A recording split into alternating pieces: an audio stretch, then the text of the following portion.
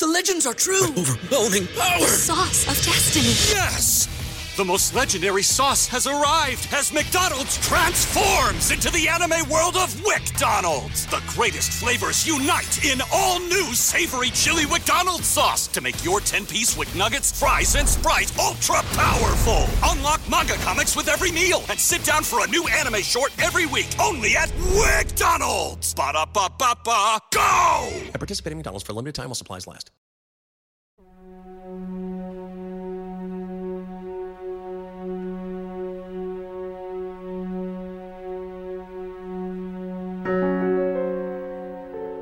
Hello and welcome to another episode of the Imprint Companion, the companion podcast to the Australian boutique Blu-ray label Imprint Films. My name is Alexi Toliopoulos, and joining me as always in this discussion of physical media is Mr. Blake Howard. Hello, my brother. Hello, you physical media freaks with a PH out there. Man, this is one of our most anticipated releases of the year, not just because we are contained within the limited edition 1,500 copy box set, but because it just absolutely rules top to bottom. This is an amazing set. I'm so excited that we finally got our hands on it, on the test disky poos, to go through all of the special features and watch all these films again. It's so great. Only regret, they don't have the Yards director's cut as an individual thing you can log on Letterboxd, Lexi. We really need to sort out the director's cut on different things that come up on Letterboxd, because we get to see director's cuts or the Sam Peckinpah exclusive cut of,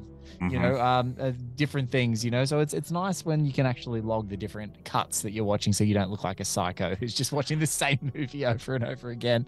That's right. And we are, in fact, talking about this week on the podcast After Dark Neo-Noir Cinema Collection number 2. It's a huge box set full of the darkness that Neo-Noir offers, and it's quite a different box set than the first collection, isn't it, Blake? Yeah, totally. Lots of American, 90s, early 2000s, sort of a decade apart flicks. One terrific French flick, which is in there as well, but it's also kind of got some firsts or some early films from people, which is really exciting. The Yards, only the second big feature from James Gray, who's out right now talking about Armageddon Time. I can't get enough of James Gray. Narc, Joe Carnahan's big first film. The Way of the Gun, Christopher McQuarrie's first written and directed film as well. Blue Steel, early in the Catherine Bigelow lineage, and Mike Figgis with Internal Affairs. Yeah, I think it's his second film, Internal Affairs. One of his early ones, right? And he's now since gone on to direct a lot of, he's directing music videos, he's directing television series, and jumping in and setting the tone for those sorts of things. But a real ripper, and kind of spans the full gamut of the way that these things are approached. Really deeply personal stories, super heavy genre stories, really impressionistic, small scale. Others are more ambitious and larger scale. But I had a good time, and a particularly very recently caught up with Internal Affairs again after not seeing it for a million years, and I was just like, nice to get a good sexual power play manipulation neo-noir, because I think that this is a thirsty genre, and so it should be, because it's about power, and sex is power, as well as money and greed and violence, and it's all about these representations of power that I think that we see and how people survive. And I really I had a great time watching every one of these, and as we'll talk about, I watched a couple of them multiple times, multiple versions that are contained within this set. So really excited to talk about it with you. It's a second edition of the After Dark Neo-Noir collection. And I think one of the interesting things about this one, Blake, is that it feels almost like a later period of the neo-noir movement. Like the first box, it really felt like that late 80s, early 90s. And while we've got a couple of films that are closer to that early 90s period, most of it feels like millennium era neo-noir, with the Yards, Way of the Gun, Narc, and Crimson Rivers all happening around 98, 99, 2000, 2002. Yeah, it's really interesting. We're going to start off, though, in the 90s. Let's listen to a trailer for Catherine Bigelow, Academy Award winner that she is. Let's listen to her trailer of the Jamie Lee Curtis and very young and sexy Clancy Brown starring Blue Steel. would you want to become a cop? I like to slam people's heads up against walls. Jamie Lee Curtis is a cop with a problem. Drop it! On the floor! All of you! Put the gun down now! 24 hours on the force and she's already blown some poor slob's face off. No gun found at the scene, Officer Turner. Nothing on the victim. The men on the force won't believe her. It was there. I saw it. The man at her side can't help her. I think somebody out there likes you. And the man in her arms is the killer. We have to stop him. Death. It's the greatest kick of all. Blue Steel, a point-blank thriller. Rookie cop Megan Turner, played by Jamie Lee Curtis, orders a burglar to drop his gun.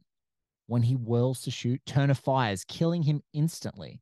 But she doesn't know that someone has been watching. And when that someone lifts the assailant's gun from the crime scene, carves Turner's name into the bullets, and uses them in a series of murders, Turner is drawn into a deadly game of wits with a psychopath who is always one step ahead and much closer than she thinks. It's a psychological thriller. It's a female cop's mental and physical struggles with an obsessive psychopathic killer.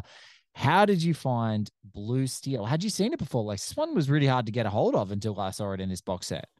Yeah, I hadn't seen this one before. It had been hard to find. I'd heard about it, but I almost knew nothing about it except that it was Jamie Lee Curtis as a cop.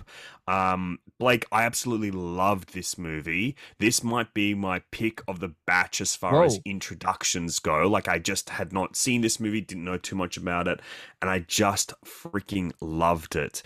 There is a fantastic Roger Ebert review on this film where he compares it to Halloween. And I think that completely unlocked this movie for me and unlocked all this absolute kind of like sinewy joy I got from watching it, because I think it really is like a evolution of like the Halloween story with Jamie Lee Curtis once again in that central role of a final girl. It is a crazed madman that kind of forms an obsession with her, an obsession fueled by violence and fueled by kind of weird sexual hang-ups, and is chasing her, pursuing her. It's kind of like Halloween meets American Psycho. American Psycho. I was going to say Vampire, A Kiss of the Vampire, which is the same movie as American Psycho. It really is. Like, it really is American Psycho versus Halloween in an interesting way. I thought this was superbly directed by Catherine Bigelow. Absolutely stunning framing all throughout. Beautiful tension building. But I found like just what I loved the most and what I didn't really anticipate, which is a surprise, I guess, is the way that Catherine Bigelow captures that gritty, urban, neo-noir New York City. Yes. With like those kind of wet surfaces of the kind of like gravelly ground and sidewalks, and like the kind of way that the night plays with light and dark. I found it really evocative. I absolutely loved this, and I thought having the female lead with Jamie Lee Curtis is a great extension into the neo-noir, like how noir keeps evolving through this era, being something completely different. I thought it was absolutely fantastic. Pick of the batch for me. Blake, had you seen this before? Never seen it. Two things really love in this film. I mean, I love the bevy of incredible character actors that are in this movie, just across the board. Ron Silver as this psychopathic sort of American Psycho-ish guy, Eugene Hunt, is so fantastic. But great what really turn from Ron Silver. What unlocked Ron Silver for me, Lex, is he has a lawyer played by Richard Jenkins who kind of gets him off the hook when he becomes a suspect at a couple of times during this thing. And it just, there was like this elevated level in all the hyper stylized, you know, dark city streets, perpetual night, always constantly in shadows, being alone in this city, which seems like a swarm, all of that stuff. You get this amazing scene where Ron Silver's Eugene goes and visits Megan Turner's family in her home. And that is one of the most strikingly tense moments of the entire film. It is stacked with people. Clancy Brown, young, spunky dirtbag that Clancy Brown is. So the good. late great Louise Fletcher, who just passed away. Just passed. Fantastic actor. Most people probably know her as Nurse Ratched from One Flew Over the Cuckoo's Nest. So you've got this amazing cast of actors that are just across the board phenomenal, and whether they've been massive actors before. I think Louise Fletcher gives a really tender performance as Jamie Lee Curtis's mother, and really fantastic. She has a layer to her that is kind of psychosis. It feels like it's like fragile, broken. But no, I had a fun time with this one, and it just moves at a clip. It is very short. It's only an hour and 42 minutes, so like 100 minutes. And that's with credits. Like, it doesn't feel like it goes long at all. Beautifully framed. All even the textures. There's some great special features that are on this disc that talk even about the textures of the landscapes trying to be modeled on the gun, the textures of the gun grips, trying to emulate that in the environment. It's just, it's a really, it could be such a small script, but Catherine Bigelow, I think, shows her panache as a director, which she later realizes is like a powerhouse, and just, you know, she's got style for days. And so then when she comes to later films, especially like Point Break coming up, like she widens the canvas and it looks even better, and really just leans into the genre. I think it was a really fun one. I had a good time with this one. Yeah, it's fantastic. There's some great special features on here as well, like Blake was saying. I loved the phallic woman deconstructing blue steel with film historian Professor Jennifer Mormon, and a profound emotional response video essay by film historian Chris O'Neill. I thought this was, to me, I think sometimes when you get these box sets, you kind of think, oh, they're going to be like great movies, but pretty bare bones release. I think this whole box is an even better complete compendium than the first one, where everything feels completely stacked and stuffed and thoughtfully put together with like compilation of new features, old features. It is, like we said, I think if we said about this the first box, it really does feel like a film school in a box, and I think it continues even building further. I already a great package of one disc. I would say this would be worthy of just being a solo disc. Like, it's so full. Yeah. Every one of these, even especially as we come up to things like The Way of the Gun, knowing Chris McQuarrie's got a huge fandom, James Gray's The Yards, that disc is that single set in this set is incredible. You know, Narc as well. Look, they are all completely stuffed. So this was a real treat. But now we're going to listen to a trailer for a film that one Alexi Toliopoulos wrote the essay for, which I read, a sensational essay companion to Mike Figgis's Internal Affairs. Let us listen to the trailer, and we will come back and hear Alexi's thoughts on the film that he wrote all about for this incredible limited edition. The guy who wants to do it worst of all. Don't move. Hands up. Internal Affairs is the most important division on the force. We have to be better than the other cops. What do you think he's doing? Could be a lot of things. I want you to kill my mother and father. What? You go after Dennis Peck right or wrong and you don't get him, you're dead in the department. And if you do get him, it could be even worse. We're in trouble, aren't we? You know anything about this kid, Raymond Avila? You have a very pretty wife, don't you? Do you have to kiss every single person at the party tonight? A little skinny for my taste, but they say skinny ones give good. Hey, Sergeant! What are you going to talk to me about? Who'd you have lunch with? Who'd you have lunch with? Hi, Do you have enough for a formal complaint? Raymond. No. Then shut up! All those friends you have on the force, you don't have them anymore. Police officer! Richard Gere. I'm gonna take care of things, don't worry about it. Andy Garcia. He's a dirty cop. You testify against Dennis Peck, we'll grant you immunity. Did he contact you? Lock the door. Are you all right? Yeah, lock the door. Don't say anything. Take it off! Hi, Raymond. Internal Affairs. Can I trust you? Of course you can trust me. I'm a cop. Dennis Peck, played by the sexy and malevolent and sneaky Richard Gere, knows his way around the law. He can launder money, run a scam, fix a bad rap. He can, even for the right price, arrange a murder. Trust me, he says, I'm a cop. Andy Garcia is Raymond Avila, who is investigating Peck, trying to bring him to justice in this supercharged police thriller. Peck isn't going down without a fight. Lex, tell me all about Internal Affairs. I absolutely love this movie, Blake, and this is a film that I discovered when I was a teenager. I came to it because I had this obsession with Roger Rogerson, the most corrupt cop in Australian history, who was like an underworld figure around the time that we were little kids. When I was a teenager, famously played by Richard Roxburgh in probably the best Australian television show ever, Blue Murder. Yeah, absolutely. I love that miniseries so much.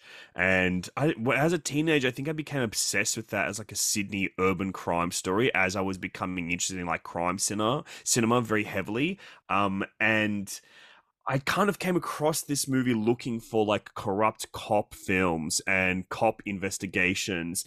And it was like a lightning bolt for me, this film. I thought it was just so evocative and so strange and had sat with me for a very long time. I hadn't revisited it for like probably 15 years. And then when we got the call up saying that they wanted us to write a few essays for this new box set, when I saw Internal Affairs was on there, I was just left oh at my it. I remember God, you're like, bang, Internal Affairs. There was not even a choice. I thought we'd have to argue over something. You're like Internal Affairs, Internal Affairs. And I go, okay. Yeah, you're like, great, I can do knock, no questions. Yeah, I was like, there's not going to be a fight. I love this. Yeah. And so I was so excited to like revisit this film and like once again like grapple with its complexities, because I think this is such a great movie to include in the neo-noir box set, because it is an extension of noir, kind of flipping things on its heads. And this is what I kind of talked about mostly as like the thesis of my essay, was Richard Gere as Homme Fatale, which is something you don't see very often in these movies, which is the turn of the archetypes, the kind of subverting of those archetypes, and he being complete manipulator and controller of the world around him through his sexuality and through his like gendered sexuality. The way that he flirts with men that is like dangerous while being like a heterosexual male, but he does toe that line of like controlling men with his sexuality as well, whether it be through their wives, like cuckolding people, or like direct threats on their own masculinity. And I think it is just a superb performance from Richard Gere. It's basically the movie that he makes after his comeback of Pretty Woman. Like he was basically trying to search for projects again after an absence, and like how to redefine himself for like the 90s. And he comes back with Pretty Woman, this movie, and an Akira Kurosawa film, and it's all very strange. It is beautifully performed by Richard Gere. I think it is his best performance. And then freaking Andy Garcia, he and Richard Gere did not get along at all during the making of this. They got into actual fistfights during these fight scenes, but the tension that creates between them is just, it's cinema freaking gold. Like, it is just stunning. I love this movie. Blake, had you seen this movie before? I'd seen it late. It was like one of those movies that I kind of shouldn't have been watching when we were probably around similar ages. And I started watching it because it was just like a Richard Gere thriller. So, it was on the TV and I got involved, that it was pretty dark. And I remember being completely struck by it because I just was like, the intimidation that he gives, giving his like sexual prognosis of these characters, was something that I found really striking. I'd never seen anything like it before. It left an imprint on me. I had struggled to remember the name of the movie for the longest time because I saw it like at an early age. Like I think I walked in on like a late night television with ads sort of version of it. And then eventually came back to it this time around. I was really struck by it. And so funny. I went to see Michael Biehn in Australia doing a Q&A for The Terminator. And on the stage, just randomly, they were talking about careers and had he had any choices of movies that he wished he could have been in, but wasn't. And the one that he kept called out was like, I got offered the role in a Mike Figgis movie called Internal Affairs. Like, he couldn't remember what it was called. And I actually was in the crowd and I went, Internal Affairs. He's like, yes. Is that Mike Figgis? And he was sort of joking. He was actually offered the the Stephen Baldwin role, and he wanted the Garcia role, or he wanted the Gere role, and he goes, I actually regret it because I feel like it could have been an amazing performance for me because it would have been against type, and I would have been like cuckolded, and I would have had to be hyper emotional, and so it really like interesting turn there. But no, I completely agree with you, Lex. The tension is palpable in this movie at every part of it. I love that that Gere's power is manipulating multiple people, satisfying multiple people, manipulating men by fucking their wives, being as brazen as like touching a wife's leg and trying to touch her up under a table. And then these women seemingly like being powerless to his sort of charms, the people in the force powerless to his charms, his peers powerless to his charms, and just the way that he manipulates with money and power and influence in this movie is so great. And it kind of like it's stacks on stacks on gamble on gamble on double after double or nothing after double or nothing in this movie, and it just goes, the pacing of the movie is terrific. And Andy Garcia, as far as like this, I love that his masculinity is called into question so much in this movie, and he uses his Latina machismo to like subvert that and play on it. It's a really terrific flick, top to bottom. Had a great time. Would totally watch it again. It moves like lightning, and I just had such a great time with it again. And underappreciated legend in this movie is absolutely Laurie Metcalf, who plays Andy Garcia's partner. Fantastic. She's so good in this movie as she's tough. She's tough. She's beautiful, she's accomplished. It just works up and down. Terrific stuff. Yeah, great film. I can't wait to dive back into it. There's a bunch of special features that I've not gone into because, writing the essay, like I watched this movie like 16 times. So I had to pause myself before going back in, but I can't wait to dive back in when I'm ready to tackle all of that again. The next movie that we've got in this box set is from the year 2000. It is from director Matthew Kassovitz, who we well know from the movie La Haine. The film is The Crimson Rivers. Qu'est-ce qui s'est passé? Le corps de Rémi est accroché là-haut, à une 50aine de mètres. Je travaille sur l'affaire Rémi Kellois. Cette université est bâtie selon le principe d'une communauté. Accuser l'un d'entre nous, c'est nous accuser tous. Je cherche les parents d'une petite qui serait morte sur l'autoroute en 82. Judith Hérault. Bon sang, j'oublierai jamais le visage de la mère. Je vous parle de diable. Votre tueur vous donne des indices sur son mobile. Vous pensez que c'est un tueur en série? On a affaire à un pisteur.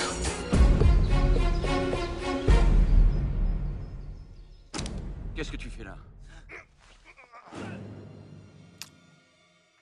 When Commissar Pierre Neymans, played by Jean Reno, France's leading serial killer investigator, is called to investigate a grisly murder, he enters a world of secrets, lies, and unthinkable horrors. The dead whose hands and eyes have been removed are clues to a terrible tradition the killer can no longer bear. Each murder means something more. Each victim, a guilty conspirator in a grand immoral experiment. Filled with blood-chilling suspense, twisted turns, and breathtaking locations, this tense thriller has the style, action, and intelligence to keep you wondering what's happening right up until the shocking conclusion. I love Matthew Kassovitz. La Haine is one of my favorite films. Love him. And he's a fantastic actor. His turn in Munich is one of my favorite performances from a director. It's one of those ones that gets missed, I think, in the Spielberg canon of him casting directors as actors who do a fantastic job. But love him so much. So had you ever seen this before, Lex, first up? I had not. I had kind of heard of it because Matthew Kassovitz as a director has quite a small filmography. I've only ever seen La Haine and this other movie he made called Assassins, which are both kind of like in that crime underworld space as well. This is kind of like a bigger blockbuster style of thriller, kind of more in the vein of almost like a Da Vinci Code, but much less of that kind of, I guess, historical magical realism type stuff. This is quite gritty, almost like The Secrets in Her Eyes kind of thing, those like European thrillers. I think it's a really interesting inclusion into this box set when it comes to neo-noir, because of course noir is a French word meaning dark and black. And, that is where noir begins, is like in France as well. So I think it is such an interesting inclusion to have this French thriller that's more procedural rather than like your typical noir. Like it is kind of, I would almost kind of say it's like the Dragon Tattoo kind of vibe. I was just going to say the scale of this thing feels very good with the Dragon Tattoo. The direction and hyper stylization, especially with the opening murder, echoes things like Seven.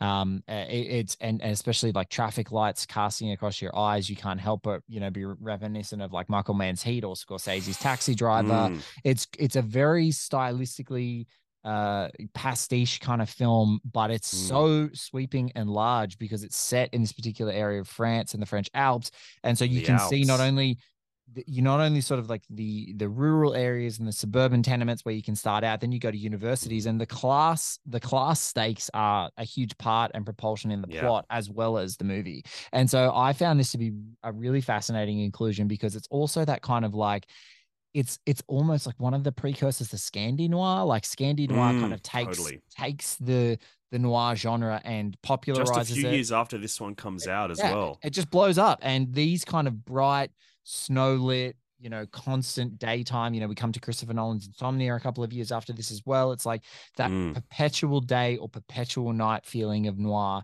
really is popularized in Scandi noir, and it's just huge. Scandi noir, Nordic noir, whatever you want to call it. It's a massive genre. It's still actually kicking so many goals. The Keeper of Lost Causes series is fantastic as well. So that's what it reminded me of, Lex. And any excuse, great call. Any excuse to see Jean Reno, any excuse to see Vincent Cassel working together. Yeah, I really enjoyed this one, and I'm looking forward to diving into the specials because this is one of the ones I didn't get a chance to get into the specials, but I'm the most interested in because of that, I guess, weird historical nexus, and especially geographical difference. It's nice to get out of America with noir films and get into international noir. Australia has some fantastic neo noir. This one is or as our friend Maria Lewis coined, noir. As I coined, True Blue Donuts. Both great, love them. Pun-gasmic, but no, this is really terrific. And again, the scale of this thing, like you said, it's funded like a huge historical epic or something, but it's really just a deeply disturbing and twisted serial killer investigation. And you gotta love that. It's pretty fun. It's pretty cool. There's this one great scene where it's Vincent Cassel and Jean Reno are basically they're separate from each other, and then their two investigations meet in the middle and they start working together as a duo. But there's this one moment quite early on in the Vincent Cassel storyline where he's investigating these skinheads that he believes have desecrated this grave. And he goes into like their warehouse where they're like doing boxing training, and they're also playing Tekken or Street Fighter on a PlayStation. And he ends up doing it turns into a fight scene between him and these two guys, while the Tekken is still playing in the background, and it's shot like a Street Fighter fight. It's got all the same hits and punches that those games have, and you can hear like the finish him and like those kind of prompts happening from the game. It is such a weird stylistic choice to have like a great, beautifully choreographed fight scene in the middle of like this thriller. It's so fun, but that scene just stood out to me as like, Matthew Kassovitz is having a bit of fun making this movie, and Vincent Cassel is like, he's great at fighting. It's pretty sick.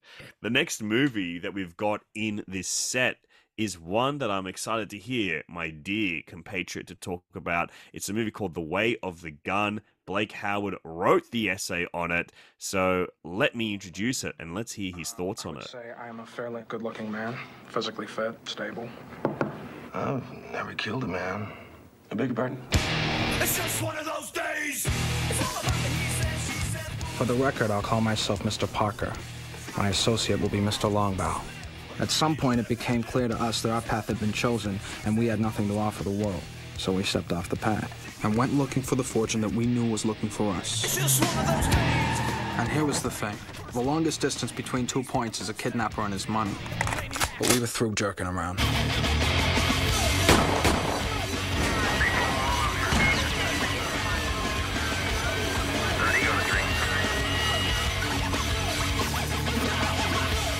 What I heard was you ready to put a woman's life at risk for money. Not money. $15 million. $15 million. $15 million. You are here because you are for sale, and you will do as you are told. You just bring me back my baby.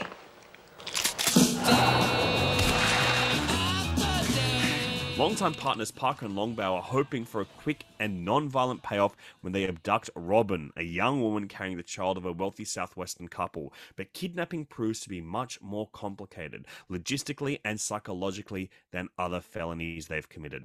Parker is increasingly drawn to the mysterious Robin, whose imminent delivery date awakens strong feelings in him. Tensions rise between Parker and Longbow, a ruthlessly decisive man who knows Parker's sentimental impulses could land them in big trouble. As the moment for the ransom exchange approaches, Parker and Longbow must battle not only well-armed opponents, but also their conflicted emotions. I had never seen this movie before, Blake. I swear I owned it on DVD, though. The way that I remembered it was some interview, like probably 20 years ago now, Quentin Tarantino said this is the movie that he wished that he had directed of all the films of like the 21st century that were coming around. He was like, this is the one that I wish was one of mine. You jumped at the chance to write the essay on this one. And I think it's something that your two essays have in common is that they're like eulogies for two of the great actors, James Caan in this one. What is it that draws you to The Way of the Gun, and how do you think it sits in the now rather immense filmography of Chris McQuarrie? Yeah, look, that's exactly what it was, Lex. It was after a year where, you know, Caan had passed, and after a year where Ray Liotta had passed, when the opportunity came up to write about those guys again because they'd been on my mind, I just jumped at it. And I love Chris McQuarrie. I think he's a phenomenal talent as a screenwriter. I think he's a great film mind. He's a bit of a fascination. And increasingly, you know, since his work on Jack Reacher, he's kind of like, as you know, with this relationship with Tom Cruise, he kind of hasn't missed. Like, he's made these big he's made the most entertaining blockbusters, including this year's Top Gun Maverick. He was a co-writer and a producer on. You know, the latest Mission Impossible movies, everyone that he's had his fingerprints on, I've thoroughly enjoyed. Oh, I love those movies so much. I love them. And, you know, I love his first Jack Reacher. I think it is a terrific and stylish and slick and muscular movie. And so when I think back to Way of the Gun, and a lot of the times people, you know, kind of don't want to talk about The Usual Suspects because of the giant Kevin Spacey in the room. But also Mr. Singer. Yeah, let's not it's forget a hard our boy. To talk about these days. Let's not forget our boy Brian. Man, there's some stories from your boy, not mine, brother. No. Let's everyone else's boy. He ain't our boy. Okay, we do not endorse his behavior in any way, shape, or form. But so it's a hard film to talk about because of those guys these days. But that being said, the film is amazing. And so seeing what he was going to follow up The Usual Suspects with was always this thing. He ran away from crime films. And so I was so fascinated because he's kind of abandoned this movie in his canon. He doesn't like talking about it. He perpetually talks about the movie being a failure to him and him going to Hollywood jail. And in rare interviews where he talks about it, he's like, you know, this was a colossal failure financially, critically, and he saw himself, you know, despite all of the, I guess, cleverness that he wanted to do, this infusion of genre and being genre aware, it didn't land.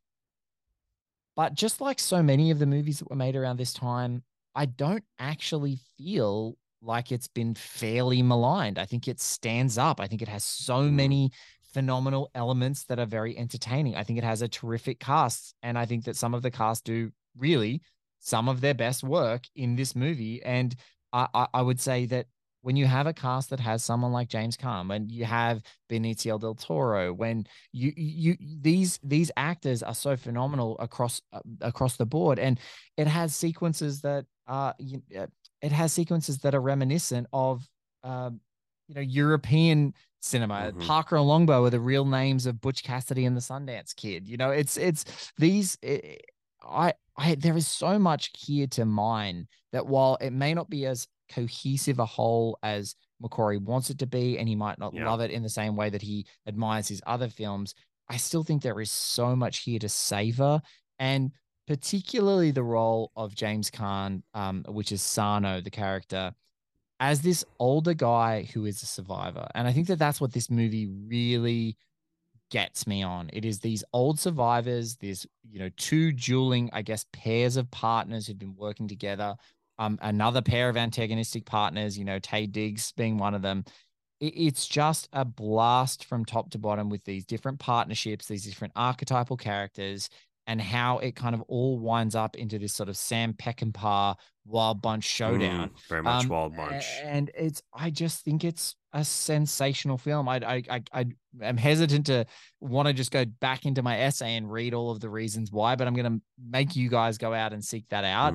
But I want to say that it is something to savor. It's a film that kind of long got abandoned. It's you know, as far as I'm want to say is like, it was panned unfairly. And it's when you start hearing about other filmmakers and how it inspired them, when you start looking at the careers of people like Ryan Philippe, who I feel like has been underutilized in so many damn movies. I come back to this, I look at it, I'm like, he's sensational. There's just so many great examples in this movie of genre awareness, really wanting to tell a great crime story, subversion of the noir genre. And I just think that it plays like I constantly want to put it on because it's just a fun hang to be with these characters, and they're interesting and they live and breathe. And I just thoroughly enjoy it. And I'm so happy to say that this disc has 2 phenomenal commentary tracks, one with the director and writer himself, Chris McQuarrie, and Joe Kramer, the guy who scored the film, has some amazing stories about the way that the script evolved, about music choices, about everything that's on there. And then and his admiration of the different actors, how he worked with his actors, and some of his early style of just changing scenes to make them work on the day. But then our friend of everything at One Heat Minute Productions, Travis Woods, does a sensational commentary track. Can't wait to hear it. Oh man, it's so good. So it was a very much my essay was a labor of love, but you know, hearing Travis wax lyrical about this movie as well, and these characters too, is just fantastic. So I love Chris McQuarrie, and I do still love this movie a lot. I think it has so much, even if you might not think it's as razor sharp as a guy who's been sharpening his sword for years. So good. The features are stacked, and I would strongly recommend getting onto it. Old interviews on the set, new commentary tracks, an essay, sensational. Yeah, I can't wait to watch Travis's commentary, because his little letterbox entry, I think, is fantastic at kind of like picking apart like what kind of holds me back from this movie. I'll just read it to you as well. So allergic to exposition that it risks losing most of its audience during a talky second act, which discreetly explains all of the events of the first act while motoring all those of the third. That said, giving it the rewatch it doesn't entirely ask for or earn the first time through reveals a widely layered and funny deconstruction of the post-Tarantino crime film. I mean, come on, as if you don't want to hear that guy talk about this movie. It's interesting that to get someone like Travis to do this, and what he would probably put on the track, like, as someone who's such a great noir mind, not being like someone who's like, you know, sucking the movie off the whole time. I'm just like, that's such a great choice. Yeah, look, he loves the symmetry of this movie. His track points out all that sort of stuff. He also offers up a great drinking game about every time you see someone's wallet in this movie, and he's as obsessed with James Caan's Sano as I am. So I think a really rewarding thing. And you know, if you even had a passing familiarity with this movie, I would, you know, I'm really strong on it. Of course, I wrote the essay on it and I jumped at the chance, so you would know how I kind of generally feel about it. But I love it, and I can't recommend it highly enough. Let us move on to our next film now. Speaking of another filmmaker who's currently making films, as one of the great talkers about making films around the place. Absolutely. Let's jump into a trailer for James Gray's terrific The Yards. Your nephew. What is it you do for this guy? We got people behind us. You find out what they like and you make it happen for them. If all they want is cash, there's always plenty of that. You know I can't get into no trouble. You know that. You won't get into trouble. I won't let you get into trouble.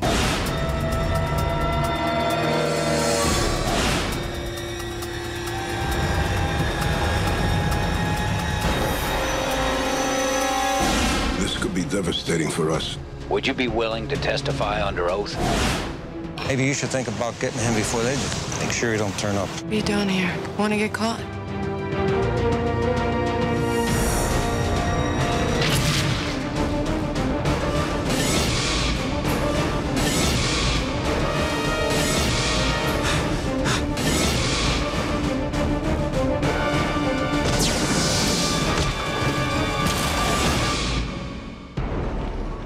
Released from prison after taking the fall for a group of his friends, Leo Handler, played by Mark Wahlberg, just wants to get his life back on track. But when he takes a job with his powerfully influential uncle, Frank, played by James Caan, another James Caan movie in this box set, and reconnects with his old friend Willie, Joaquin Phoenix, Leo finds himself unwittingly drawn into a world of sabotage, high-stakes payoffs, and even murder. Then he discovers a secret that makes him the target of the city's most ruthless family, his own. Terrific 2000s film, The Yards, from James Gray. This box, before I hand over to Lexi, has not only the original theatrical cut, it has the director's cut, which is in fact 2 minutes shorter, stuff with special features. And on the director's cut, it has 2 commentary tracks. It has James Gray and a conversation with James Gray and Steven Soderbergh. Lex, what did you think going back to The Yards? I loved this movie. I actually hadn't seen it before, Blake. This is just the little blind spot for me in James Gray. There's a couple of other ones that I've missed as well, but I really, really like James Gray, and I love Little Odessa, and I love We Own the Night. They're kind of like We Own the Night. The two so good. On either side of this film, he's got 2 other like Brooklyn set crime movies, Queen set crime movies, I should say, rather, in that kind of like Ukrainian, Russian diaspora. And I think The Yards might almost inch them out as my favorite now. As much as I love We Own the Night, I think this one was fantastic. Director's cut of The Yards, gonna say it, my favorite James Gray. It's like really fantastic. So fucking good all across the board. The actors are incredible. It has Mark Wahlberg, Joaquin Phoenix, Charlize Theron, Faye Dunaway, Ellen Burstyn, James Caan. That's just the top liners. Like under the second tier, so You've many. got Victor Argo popping up, one of my favorite freaking guys. Yeah, Victor Argo. That he is an Alexi guy. Oh my god! If you just I love him. Victor Argo is in there. I'm gonna go and get some of these guys. Steve Lawrence, Andy Davoli, obviously Victor Argo, Thomas Millian, Robert Montano. Like Victor Arnold plays Albert Granada in the film. Dominic Lombardozzi, a Miami Vice guy, one of my guys. David Zayas, who, you know, kind of got stuck doing TV and Dexter for a long time, but has played a great deal of character actors. This movie, the way that it rolls out, how kind of small the stakes are that then explode into this big sprawling portrait of a city. It's the most Lumet movie, honestly, that I think absolutely that is not directed by Sidney Lumet. It's the most Sidney Lumet movie that I think I've seen, and I was just like, holy shit, this is a good movie. So good. And Wahlberg's performance, one of his best, easily. Yeah, easily. And I had probably between this and I guess Ted, or maybe Ted 2, actually. Ted 2. Definitely Ted 2 and Transformers Revenge of the Fallen. I think that's where they are at. But no, so fantastic. And like I said, I watched this movie, the director's cut, absolutely adored it after having seen the theatrical like many years ago. And then immediately backed it up and watched it with the commentary track from Soderbergh and James Gray. And it is, seriously, guys, James Gray, who's been doing the rounds, doing fantastic interviews on his Armageddon Time tour, in this media tour, one of the best talkers about movies and just going around. Fantastic storyteller. And hearing these two guys unpack this movie together, and Soderbergh talk about craft and Gray talk to him, he's like, I don't want to talk about the movie, I just want to talk to you, Steven. And it's just, you know, really fantastic. The story about how Matt Reeves, the guy who's now directing Batman, came in and helped him touch up the script. It's just really fantastic stuff. And this movie, honestly, if I wasn't so wedded to 2 of the films in this box set, like on a really deep personal level, I'm like, this might be the pick of the batch for just pure quality of the disc. You know, the disc is outstanding. The 2 discs. There's a double disc in here. Double disc, baby. I'm right there with you, Blake. I love the way tension builds in this movie. I think the framing is just fantastic. Yeah. But particularly the way, like, the final climactic juxtaposition of Wahlberg and Phoenix is strung, and it's just like such a highly tense moment, and like the way that those frames play with each other in juxtaposition between these 2 stories as they build to those climactic moments is beautiful. Would you recommend the director's cut over the theatrical cut? Yes, always. James Gray's a guy who's been talking about how for fortunately or unfortunately has been associated with the Weinstein Company, and Harvey Weinstein was a guy who was, either buying his movies or working with him and in direct conflict with him, and then had a struggles with Ad Astra, which we're not yet able to see a director's cut version of that film, even though the theatrical cut I quite enjoyed. It's shorter. It seems more coherent. It plays so beautifully. The framing in some shots that reappear, especially Marky Mark walking across a bridge at the beginning of the film, I just feels like it sets the tone for the whole movie in a much better way, and it just moves. And that's not to say that the original version of The Yards that most people may have seen prior to this Blu-ray release is not good. It's very good. But I just think the director's cut all the way, and particularly because you can immediately back it up and watch it with Soderbergh and James Gray talking about it, two of my cinematic filmmaking heroes, just like chopping it up on a commentary track. Very cool. Extremely cool. The next movie in this batch is another one that Blake Howard has written the essay for. This is another one for me that was a touchstone as a teenager. Bought the DVD, loved the movie, fantastic to revisit. Joe Carnahan's Narc.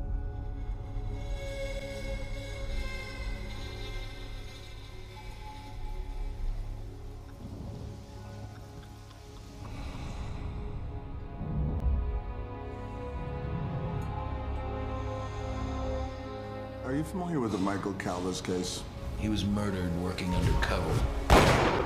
Yes, I'm aware of that. We feel that your presence in this investigation would be invaluable. They got a dead cop and dead ends, and they're reaching.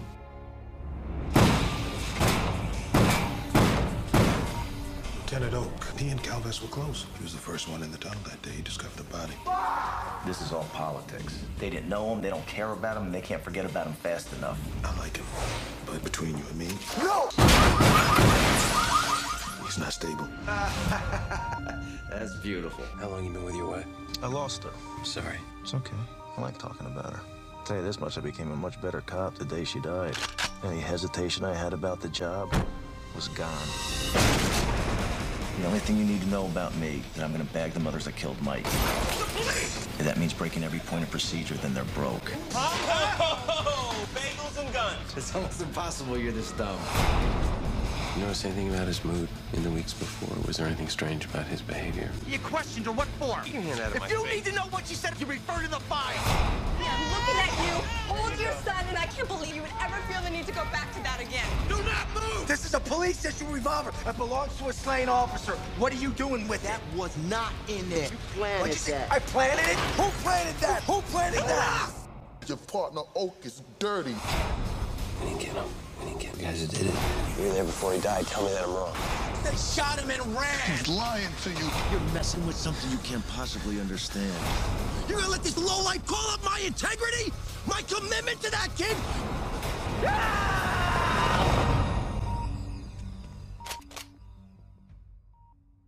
Narc tells a story of suspended undercover narcotics officer Nick Tellis, who is reluctantly drawn back onto the force to find the truth behind the murder of a young police officer killed in the line of duty. He is teamed with Henry Oak, played by Ray Liotta, the slain officer's partner, a rogue cop who will stop at nothing to avenge his friend's death. As Tellis and Oak unravel the case, the dark underbelly of the narcotics world reveals itself in surprising ways that are more twisted than either officer has ever seen before and threatens to destroy them both.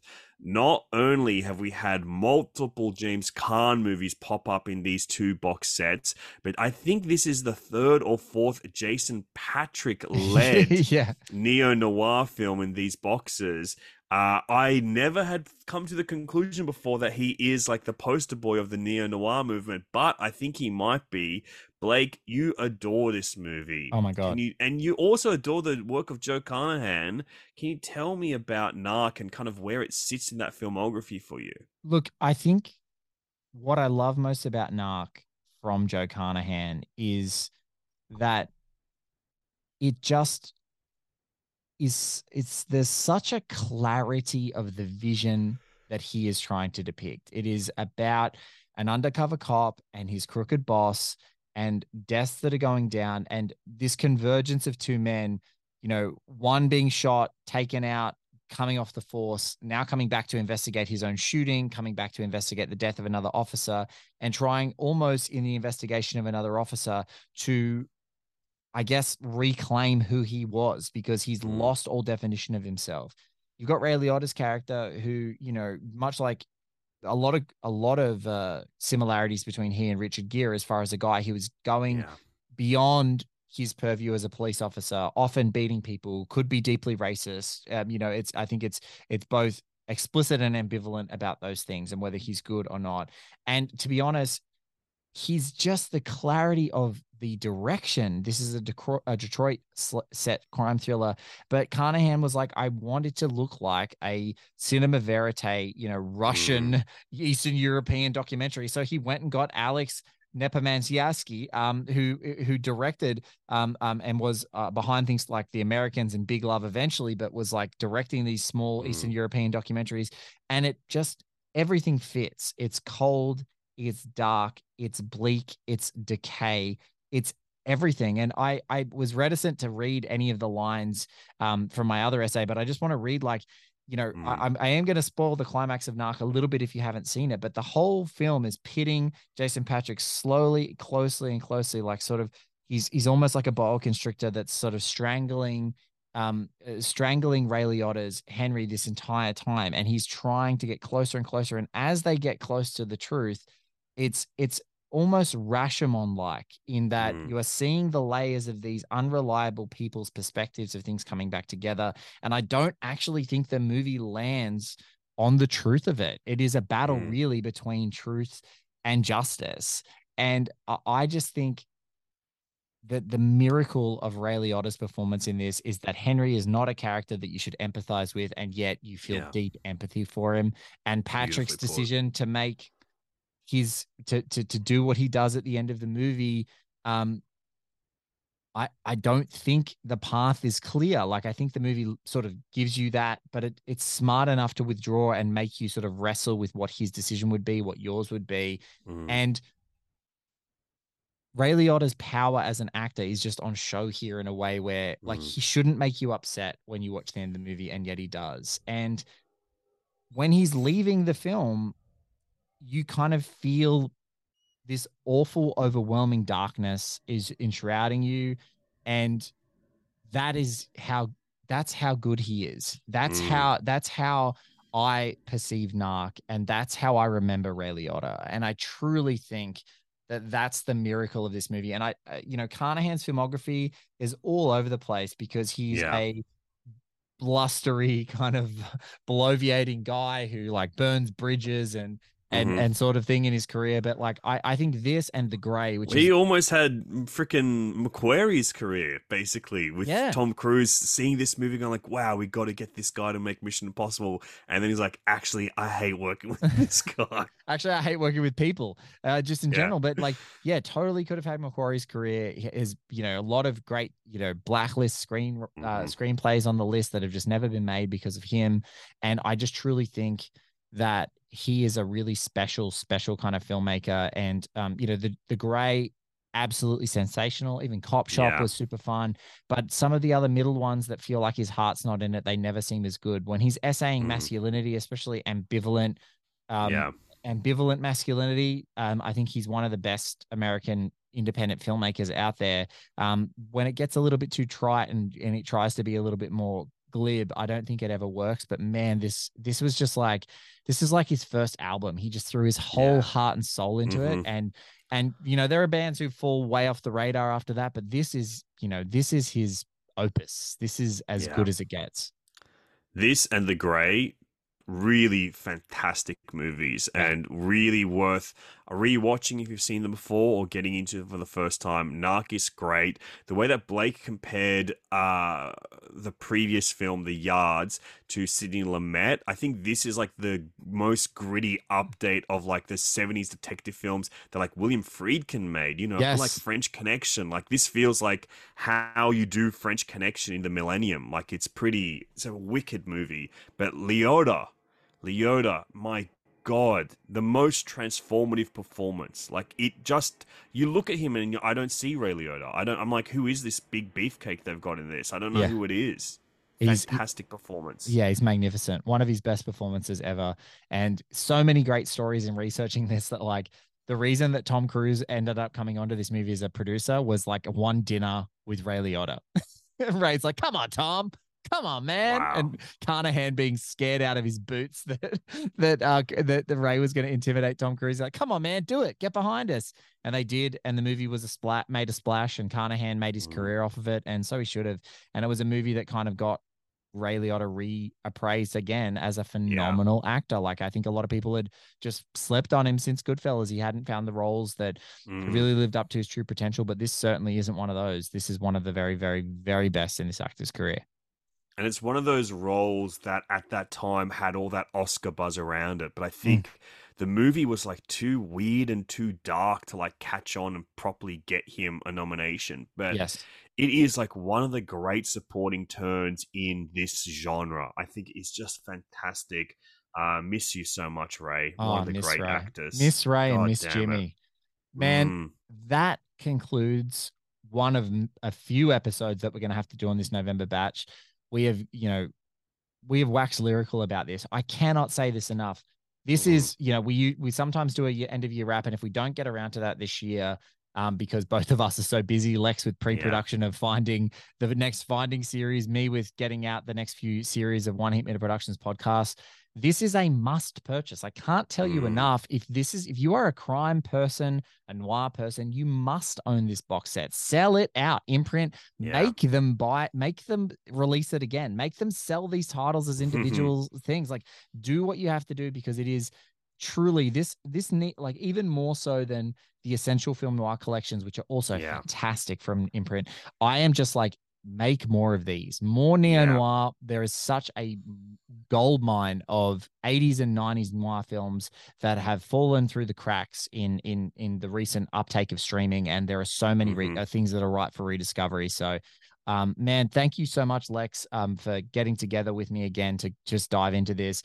Congratulations. We didn't get to talk too much about your essay on internal affairs, but his Homme Fatale thesis, chef's kiss, fantastic. I got to read it. I hope you guys get a chance to get your hands on it. It's absolutely fantastic. And for a guy who usually is doing a lot of the talking and not as much of the writing, much like myself, he did a fantastic job, and I'm proud of him as a buddy. Oh, thank you, man. As did you. 2 beautiful essays from Blake Howard. Yeah, I'm really excited that we got to put essays in this. It's so cool. Dream come true. Total dream come true for me. And again, 2 filmmakers and artists I wanted to write about. So excited. And so I hope you guys enjoy it. This has been another Imprint Companion. We'll catch you on another episode very shortly. Lex, before they catch up with us, where can people find you leading up to the end of the year? Check out Finding Yeezus, the YouTube series that I made with Cameron James.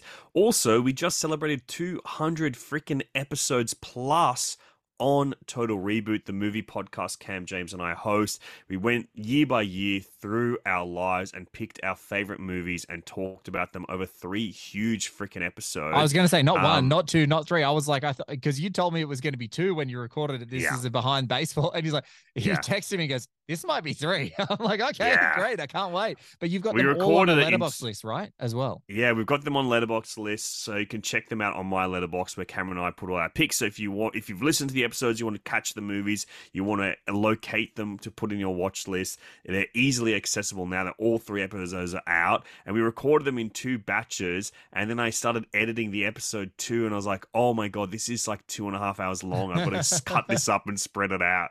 But they're really fun. It's a great way to like kind of celebrate 200 episodes of that podcast. And then next year I'll be doing something a little differently for a while in the realm of movie podcasting on that feed. And then later on in the year, Cameron and I are going to be starting a new podcast that's kind of a little bit more closer to Finding. It's kind of like Total Reboot style meets Finding content. I can't wait, guys. All I'm doing right now is diving into the Heat 2 book club and editing together an incredible series called Podcaster and Commander with some amazing talent. I'm super excited about that coming out. That's going to be flooding your feed for December is Heat 2 book club.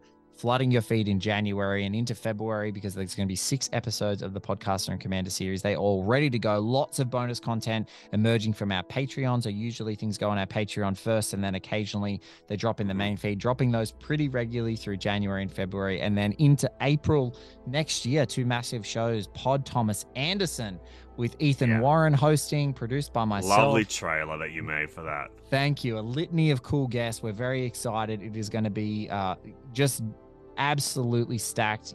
They're not going to be long episodes, but they're going to be so stuffed that you're going to want to consume them over and again. Really sensational 9-episode series leading up to the release of his book, Paul Thomas Anderson, American Apocrypha. And then Jen Johans and I and Lex, watch out, you're gonna get the bat signal up. Midnight Run Through is coming up. So that is Jen Johans and I collaborating for both of our feeds on that one, compiling a great episode list of guests, and we have found a way to really reanimate the voices of the people who've dearly departed us, the Yaphet Kotters of the world, the Dennis Farinas of the world, and obviously the Charles Grodins of the world. So really excited to work on that, and can't wait to bring Midnight Run Through to you guys as well. And then more stuff coming up in the One Heat Minute Productions feed. It's exciting times. Midnight Run, one of my favorite movies of all time. One of the best. The Litmus Configuration is going to be something we're going to talk about, Lex. I can't wait. Guys, thanks for listening. Catch up with me on socials at One Blake Minute. Catch up with Lex at This Is Alexi, and we'll catch you on the next episode in the Imprint Companion very, very soon.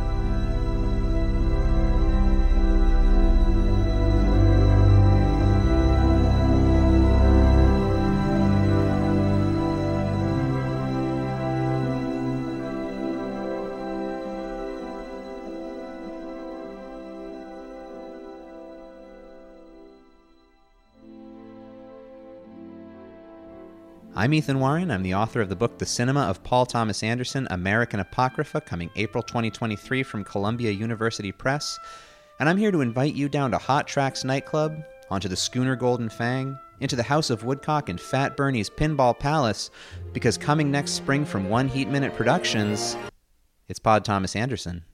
I have a love in my life that makes me stronger than anything you can imagine. I've abandoned my child! I've abandoned my boy! Starting now, we're not to blink. If you blink, we go back to the start. I cannot begin my day with a confrontation. This is fate that brought us together. This is fate. Throughout this 9-episode audio documentary series, you'll be hearing from me with some excerpts from my book, plus excerpts from my conversations with some fascinating guest voices, including film critics. My name is Ty Burr. I'm Cassidy Olson. My name is Ella Kemp.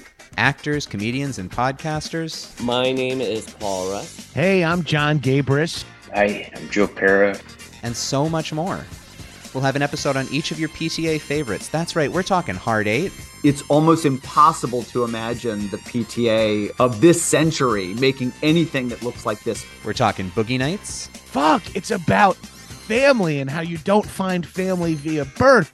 We're talking Magnolia. I went into the theater, one person. I came out of the theater, a different person and a different moviegoer. We're talking Punch Drunk Love. It's kind of like a sweet romance story, but the anger that is underneath is so funny. We're talking There Will Be Blood. And you're not prepared for how good it is and how cool it is and how amazing it looks. We're talking The Master. There are so many interpretations you could bring to this movie. It's that dense, it's that ambitious. We're talking Inherent Vice. So it's this layer and layer and layer of both indecipherable corruption, but then also like that corruption can be funny. We're talking Phantom Thread. Rarely has it been the case where I have felt that I was in masterful hands from the very first shot.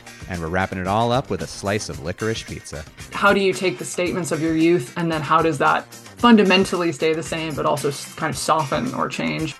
So subscribe to One Heat Minute Productions now on your podcasting app of choice. Next spring, you'll be getting all 9 weekly episodes right there. And in the meantime, if you pre-order The Cinema of Paul Thomas Anderson, American Apocrypha today, wherever you get your books, then you'll be a star.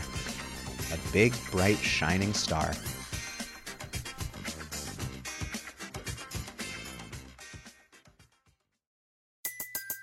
Everybody in your crew identifies as either Big Mac Burger, McNuggets, or McCrispy Sandwich.